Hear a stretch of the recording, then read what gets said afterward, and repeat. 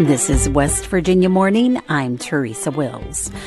Things are looking up when it comes to staffing for emergency first responders. But there is a long way to go. Quite not a third, but we're not far from a third either. So we're still pretty far down. We still need to add more EMTs and paramedics for sure. That story and more coming up this West Virginia Morning. Support for West Virginia Morning is proudly provided by Luke Frazier. There will be a holiday festival Tuesday at 5 p.m. at the state capitol in honor of the National Christmas Tree from the Monongahela National Forest. It's been nearly 50 years since a tree from West Virginia was displayed at the nation's capital. And this, the 100th year, a tree has been lit in the Capitol eclipse. The 63-foot Norway spruce is touring the state with stops in a number of towns. The Capitol event will take off with a parade and will include family-friendly activities, showcasing winter offerings from around the state, including ice skating and a light display.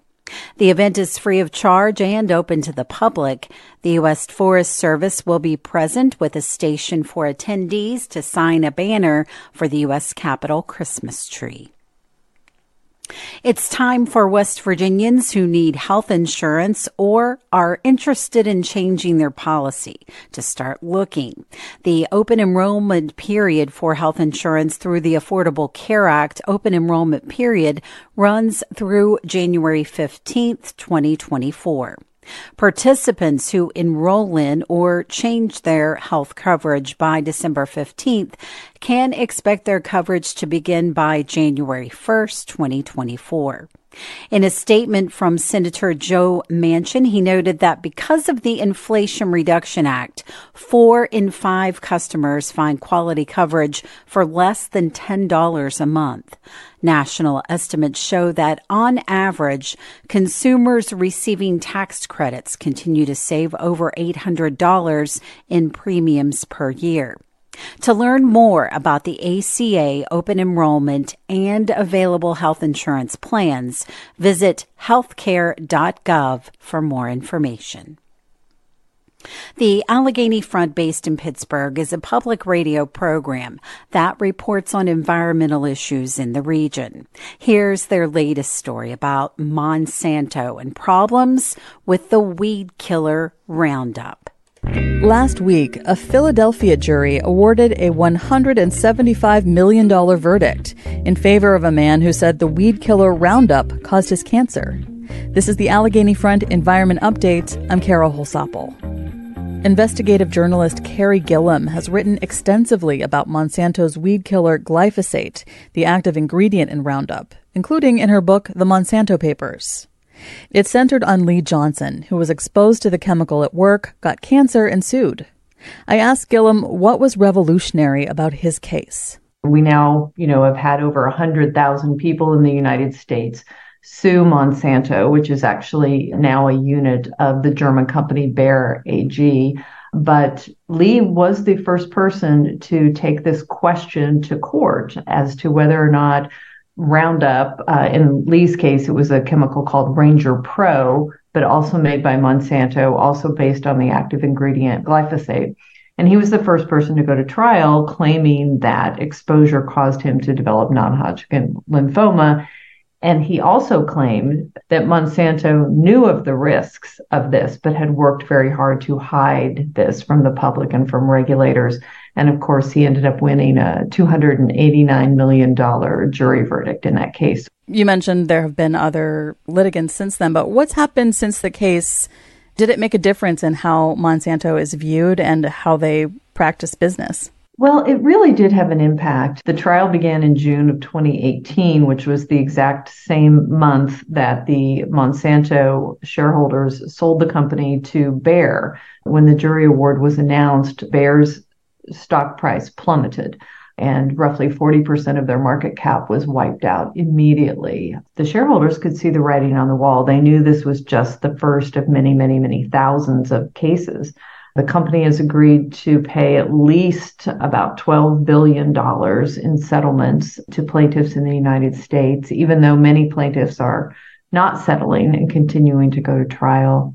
And it also led the company to say that they would remove glyphosate products from the U.S. consumer market. Many countries have looked to ban or limit the use of glyphosate. Mexico is one. The U.S. State Department and other officials are working with Bayer to try to convince Mexico not to do that. They've threatened trade sanctions. So really, there's a lot going on.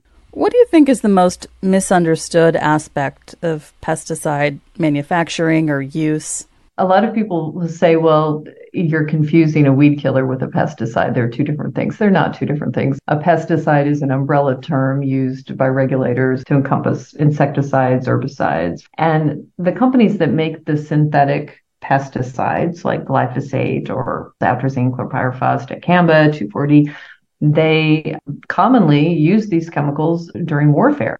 And when we weren't really waging war anymore, like we were in Vietnam with Agent Orange, they needed a new application. And they convinced farmers and pretty much everybody else that these chemicals were needed to feed the world.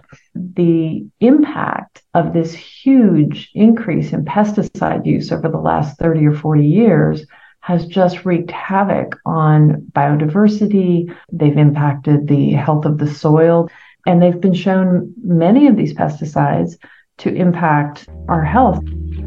Carrie Gillum is the author of the Monsanto Papers. She'll be speaking at a Women for a Healthy Environment event in Pittsburgh on November 9th. That's the Allegheny Front Environment Update. I'm Carol Holzapfel. The Allegheny Front is based in Pittsburgh and reports on regional environmental news. This is West Virginia Morning. I'm Teresa Wills. It's 7:51. Where do things stand?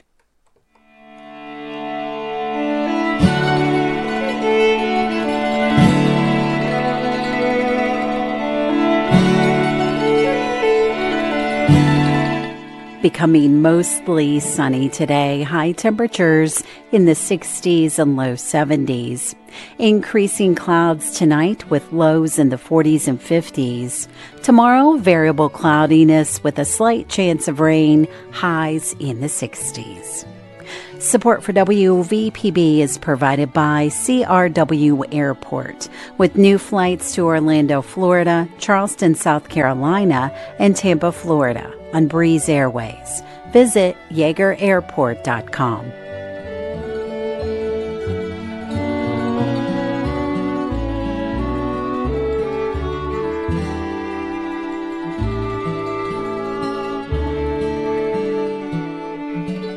The dire shortage of EMTs and paramedics across West Virginia is now trending in a positive direction. But there is still much to be done to remedy what many call a first responder mental health crisis. Randy Yowie spoke with Jody Ratliff, director of the State Office of Emergency Medical Services, on meeting the challenges facing those who come to our aid when we need the help the most. Where do things stand, and what are the telling numbers right now regarding EMS vacancies? EMS vacancies statewide, we're still down. Here, we look at it this way. Over the past 11 years, we've lost. Now, over the past year, we have gained around 600 providers. So that's a huge plus. We've turned everything around, so we're heading the right direction. There was a third way back when that you were down like a third of your staff. It's not that anymore? Quite not a third, but we're not far from a third either. So we're still pretty far down. We still need to add more EMTs and paramedics for sure. What else are you doing for recruitment and retention? So Senate Bill 737 came out, and that was for EMS Enhancement Fund. For a provider, they're going to see, and I'll use the term bonus, basically above and beyond what they would normally pay. So what are the key challenges your department faces, and what is underway or planned to meet these challenges? So somewhere around June of 24, if not before then, we're going to have a whole new EMS system. They're going to have all new protocols. They're going to have more medications. We're doing away with some of the older medications. We're going to allow paramedics to be paramedics and EMTs to be EMTs in the state. We're kind of getting away from the old stuff that we've been doing for years and years and years. It's outdated. We know it just doesn't work the way it should. So it's really a benefit to the patients. That's who it comes down to. You had some first responder mental health care initiatives on the drawing board. Some have maybe kicked off to help handle what many responders and now some legislators are calling a crisis. So where do state support and response team projects stand? Oh, that's a great question. So right now, in the Senate Bill 737, part of that, 90% of it went to enhancement of the funds. 10% of it got to go to mental health. So we use that 10% to allocate to each. Every county got $18,800 some odd dollars, and they was able to what they're able to do with it is use that for to develop a response team, and that is for that critical debriefing. So if in that EMS region, if an agency has a bad call and they need that debriefing for their mental health, we're going to have response teams that come out and be able to do that. So between the 988 system and now those are two things that we've been able to put together to help in the moment. That's for that it just happened right now.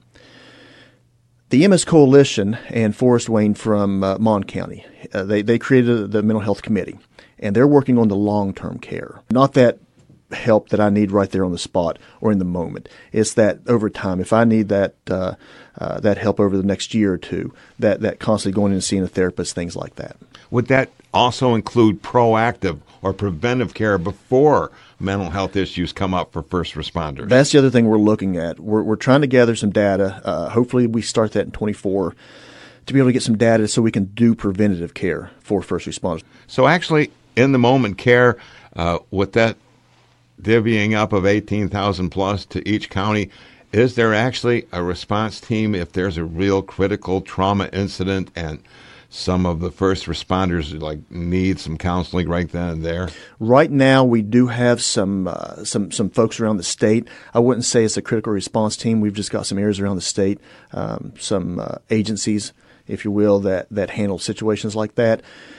We want to be able to develop those response teams so EMS, fire, and law enforcement are helping EMS, fire, and law enforcement. There's no better help than people who do it themselves. Is there a particular training, first of all, for state EMTs, and is talking about mental health and trying to understand things as a incoming EMT, is that involved in the training? Not yet, and I'm glad you asked that because it will be. When you come into EMS as EMT class, AEMT class, paramedic class, or a critical care class, every time that you go into one of those classes, we're going to have it set up, hopefully in 24, that you'll get about 10 slides about mental health. Not just your own mental health, but also who you can call, the numbers, how to get a hold of people, things like that. So we want from your start of your career all the way to the top of your career, we want you seeing that in your face every single time that you take a class. And can we get to the point of just sponging away any kind of suck-it-up attitude? No. It will always be there for the simple fact of there's always another call coming.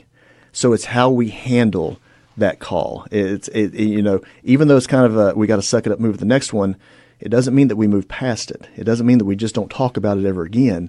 Yes, we have to be able to suck it up to move on to the next call, but once it's over with, okay, now let's sit down and talk. And it's the older paramedics, and I really hope that message gets out to the EMS community. It's the older paramedics who have to stand up and say, listen, I've been there, and I understand what you're going through.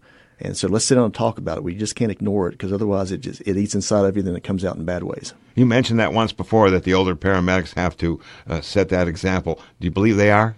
More than what they were in the past. In my almost 24 years, I can tell you that the older medics, it was a suck-it-up attitude. We're not going to talk about it. We'll handle it in bad ways and just not pay attention to it. I think the older paramedics are stepping up and saying, you know what, he's right. And the rest of the community is right. It's got to start with us. And yes, it has affected us.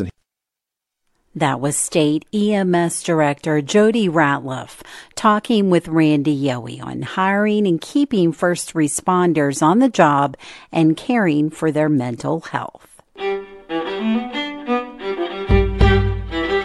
West Virginia Morning is a production of West Virginia Public Broadcasting, which is solely responsible for its content. You can keep up with the latest West Virginia news throughout the day at our website, wvpublic.org. Support for our news bureaus comes from Shepherd University. West Virginia Morning is produced with help from Bill Lynch, Brianna Heaney, Caroline McGregor, Chris Schultz, Curtis Tate, Emily Rice, Eric Douglas, Liz McCormick, and Randy Yohe. Eric Douglas is our news director, and he produced today's show. I'm your host, Teresa Wills. This is West Virginia Morning.